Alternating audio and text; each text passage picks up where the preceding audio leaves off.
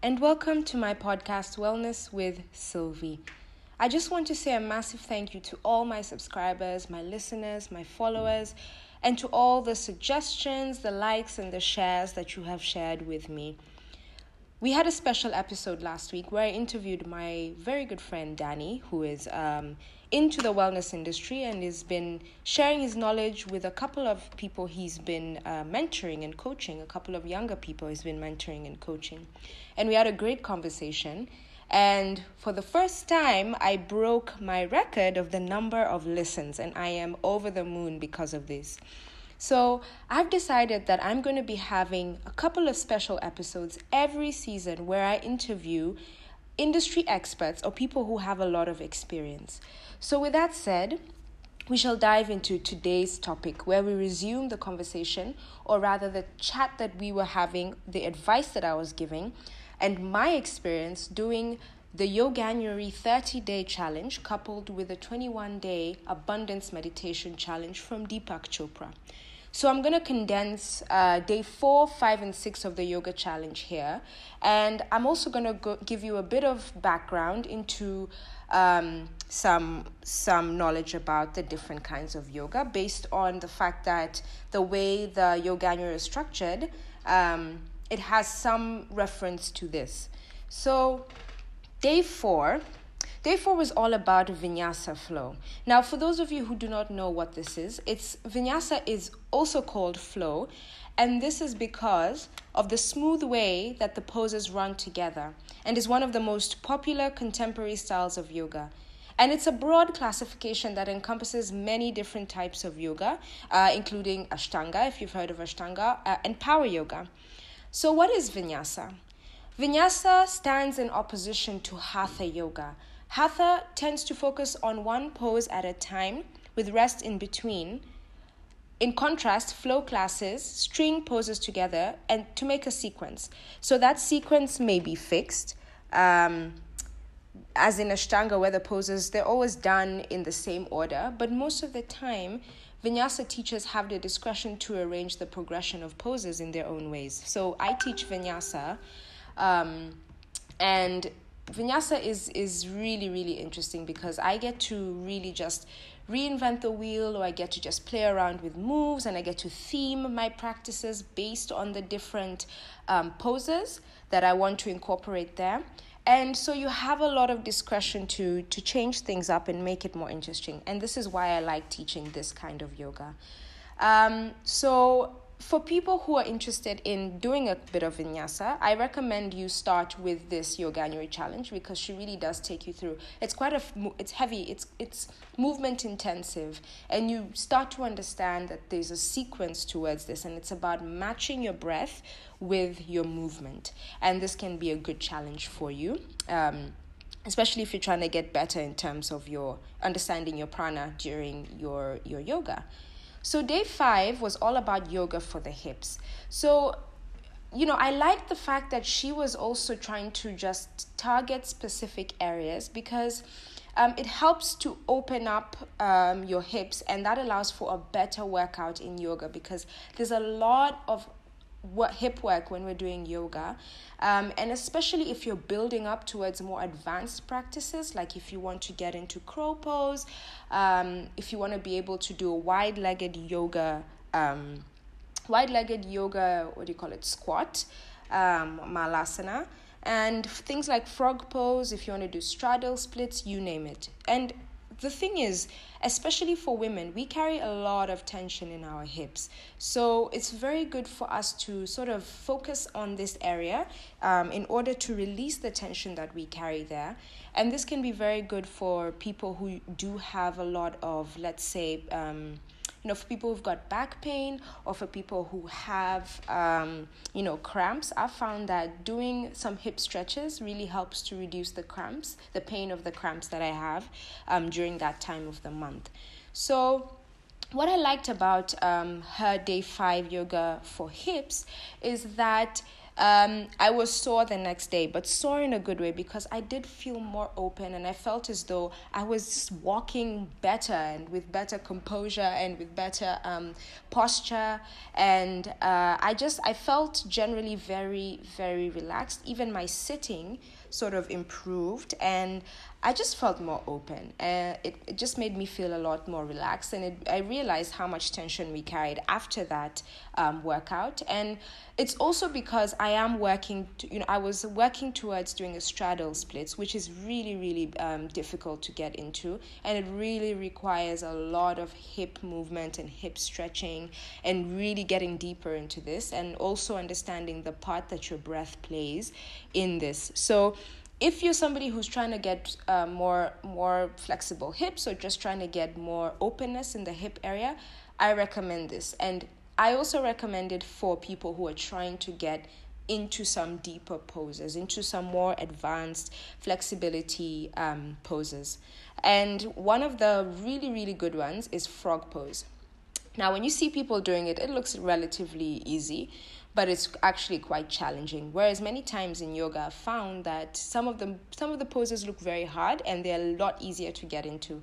Straddle splits and frog pose and even standing splits I find them really difficult. I can do like the normal 180 splits where you're sort of facing the direction of your front leg, but a straddle splits is more like a 180 degree splits. So day 6, moving on, was all about power yoga. And power yoga is a general term used to describe a vigorous, fitness-based approach to vinyasa-style yoga like we spoke about. So it incorporates the athleticism of Ashtanga, including lots of series of poses done in sequence, but gives the teacher the flexibility to teach any poses in any order, making every class different. So sometimes I will mix up power yoga and vinyasa, and sometimes it can be tough to tell the difference, but I always mix it up, okay? So I liked the flow of, no pun intended, I liked the flow of day 4, 5, and 6 because they kind of complemented each other because, you did a vinyasa flow, which is a bit more relaxing, then you dove a bit deeper into your hips, and then you went into a more cardio-intensive or athletic take on yoga. So I like that progression. I must say I give her a thumbs up for that. I will tell you though, a little caveat is that you're going to be sore. Your whole body will be sore for 2 days or 3 days after you do this, but keep going. It's part of the challenge. And do you know what I always tell people? With a challenge, it's good for you to really try and make sure that you try and hit a mark every single time, or at least try and get onto your mat. But it's not by force. Like, it's a challenge, right? And in challenges, we will face obstacles, but it's about being able to say, okay, today I just was not in the headspace, or my body was just not feeling up for this, and you take a day break and you come back into it. It doesn't mean that every single day of the 30 days you need to and force yourself to, and then you'll feel like a failure if you don't. So understanding your body, understanding your relationship to what this yoga challenge means to you, and just not being too hard on yourself is really, really important. Okay, so day 4, day 5, and day 6 are all captured here. Please, I do encourage you to check this out and to try it out and just give yourself some time to experience what it's like to get into a positive rhythm of doing yoga. This can really help you improve your relationship to your meditation and also your relationship to your physical exercise. So, that said, let's move on to day 3, 4 of the 21-day abundance meditation. So, day 2 was sort of following from day 1, and what you were meant to do as part of the challenge is that you're supposed to make an itemized list of all your debts, and the challenge here is that, for a lot of people it would seem quite simple, but not to others. And in that list you're supposed to include debts on bank accounts, credit cards, loans, debts to individuals, court debts, all and any kind of debt that you can think of. Now, what I really like about day 2's challenge is that it really forced you to be honest with yourself. we're living in a country where there is so much access to microfinance and micro debt companies, some that are not even regulated or listed, and there's also a lot of loan sharks out there. I know that the current youth really, really struggle with these debt because they're so easy to access. You can get into this perpetual debt rhythm, and it's really hard to break, right? Because you're just like, okay, I borrowed this much, I'll just keep doing it, and it just becomes a repetitive cycle, and you get into a situation where you can't live without debt. So this meditation, abundance meditation, it brings you to the point, the crossroads, where you really get to face some of these tough realities about where you are in your life in relation to debt. So the challenge wasn't to write the amount, only to whom and for what. So, for example, mortgages, car loan, a debt for a gift, a debt to a friend for lunch, you name it. And then after you wrote that list of debt, you're supposed to make a list of all your monthly payments. Again, without numbers, just listing them down. For example, it would be things like rent, electricity, gas, land tax, water, accountant, gym membership, pedicure, hair, you name it, right? I think I've said you name it too many times. So anyway, just bear with me, guys. So that was what you're meant to do, coupled with listening to Deepak Chopra. So all of these, the listening time, the actual meditation is within a span of, I would say, 10 to about 18 minutes. So it's really, really a short time, and it really is relaxing because there's always some lovely background music. Okay, so moving on. Day 3. So on day 3, the reflection activity was in that same notebook. You're supposed to draw notes, coins, checks, stock, bonds, and any other means of payment, investment, and savings. So you see how there's a nice chronology of what's happening. Day 2 was talking about the debt sharing. Here it's talking about basically the things that, the things that help you to pay off that debt, whether it's salaries, your savings, investments. So you're supposed to draw these in terms of notes, coins, checks, stocks, bonds, whatever.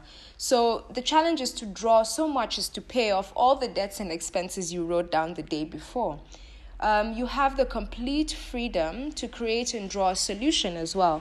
And draw it in order to make it possible to pay for everything you need in the universe. And you're supposed to get imaginative and creative with this. And you can use markers, felt tip pens, pencils, paint even. And just, for example, you could draw like wads of money, bags of money, raining money, whatever you want. This is quite challenging for those who are a bit, a bit enabled to have very artistic qualities in terms of drawing and stuff. But it was a fun exercise nonetheless, and you get to laugh at your bad drawings. And it's, it even reminds you, like, it's not a drawing lesson, but allowing yourself to create your reality and letting you manifest that into your life and making it real. So during the exercise, while you're busy designing and coloring, you need to try and envision the satisfaction of creating a balance between debts and expenses and future expenses and the means of payment that you create, right? And you need to imagine that as if it were a real payment of your expenses and debt. The point of this exercise is to get you into the space of feeling, envisioning, and then making a reality of the fact that you do have zero debt, right? So these are the steps that this meditation is encouraging you to get rid of all the things that hold you back from your potential and from being abundant and living a more abundant life, because there's very many different forms of abundance. And the problem is we live in a world where abundance to us means material wealth, and there's so much more to that. Anyway, this is all part of the journey, so I'm not going to say anything more in terms of that. And then there's obviously a mantra, which you say over during the meditation, and he does sort of remind you, which is existence, consciousness, and bliss. And he explains it perfectly in the video. I'm not going to go into that detail. And with that, you're supposed to have an affirmation and a mantra that you sort of keep repeating to yourself the whole day, until it's sort of sunk in. And repetition is a great way of ensuring that your mind absorbs everything. So day 5, your activity was to make a list of the people you consider to be prosperous in your family or in your environment. And these should be people you know personally or you have access to. They have achieved something admirable in your life, all or in part, and are happy to be perceived by you to be happy. So it's important that we're not just talking about financial prosperity, right? So remove this idea that money and material wealth equal abundance and prosperity. The obligatory component is the joy and the happiness that this person is experiencing or perceived by you to be experiencing. So I'm sure there's going to be overlaps from the people from your day 1 list. How many does not matter. Even 2 people who really, really you perceive to be happy is enough. Just remember, the more attention that you give and reflection you do for these simple activities, the greater the return. And then there's a bunch of questions that you sort of are asked to either answer in your notebook or simply answer them in your mind. So the first question is, what does it mean to you to be immersed in pure consciousness? How can you bring this awareness into your everyday life? And how has the practice of meditation helped you connect with pure consciousness?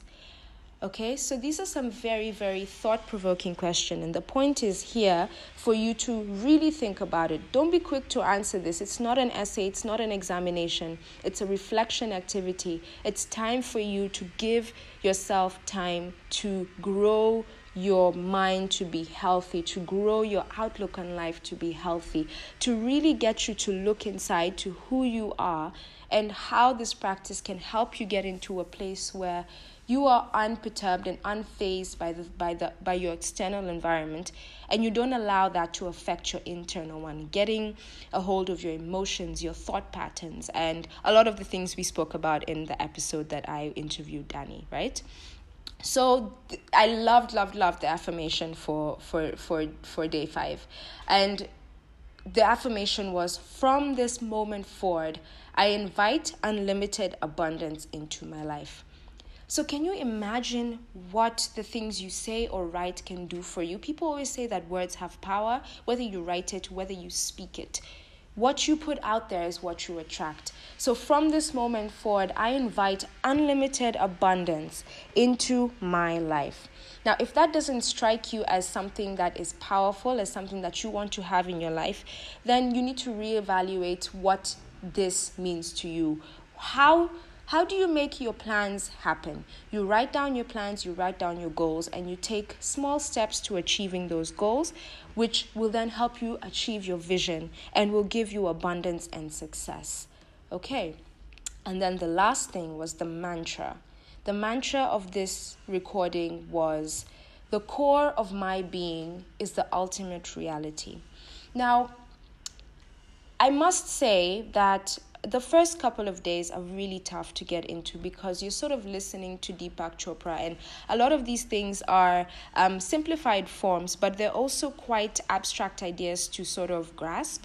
And it is tough, I won't lie, and you will start to think, well, this doesn't seem really like effective, or you won't really get into the place where you feel like, oh, I'm meditating and the core of my being is the ultimate reality. You might be like, what on earth does that even mean? But bear with it, stick with it. And as you go on, you'll start to understand why he says these things, why he's telling you to repeat these things, and you will start to see that there's a pattern being formed. It's all about the things that you are calling into your life. So day 3, day 4, and day 5, day 1, day 2, day 3, and day 4 and day 5 are all very closely interlinked. They all sort of talk about you recording the people who have a massive influence in your life, the things that have a massive influence in your life in terms of debt, and the way those help you to sort of how the things that you can do to help you remove the bad from your life and literally attract unlimited abundance into your life. So one might ask me, do I feel more abundant, since I did this meditation challenge? And I'll tell you, the answer is in the affirmative. Yes, I do feel more abundant. And the thing is, you should not go into this with any preconceived notions that you're going to come out of this and own 70 iPhones and 10 Macs or whatever you put material value on. You should think of this as coming out there with an open mind, expecting the best, right? Expecting whatever outcome will be the best and not putting any expectations, because expectations is going to ruin the outcome. And I think it's very important for you to just go in there, take the deep dive, try and be as consistent as possible and follow it through, right? These are challenges for a reason. It's a challenge to see how much you can persevere, how resilient you can be in the face of obstacles. And it's also about you being able to say, you know what, I took this on, I did this, these were the outcomes. And also just being able to let go of the fact that you might not have achieved some of the things that you did. So one thing that I want to say before I continue to do more episodes on this, and I think the next couple of episodes, I am going to talk about the things that I didn't quite agree with on both aspects, the yoga challenge and the meditation challenge, things that I didn't quite feel were takeaways from me. But then again, I'm talking about this from a one-time experience. I'm thinking of doing this all over again. And I'm thinking of doing it soon, but not too soon because I have other things I'm working on. However, it's good when you do things a second time around because you get to pick up on the nuances and the subtleties that you may not have observed the last time. So with that said, I would like to thank you all again for listening to my podcast, to this beautiful short episode that I prepared for you today. And I can't wait to share what's on my mind next week with you. Again, thank you all for tuning into Wellness with Sylvie.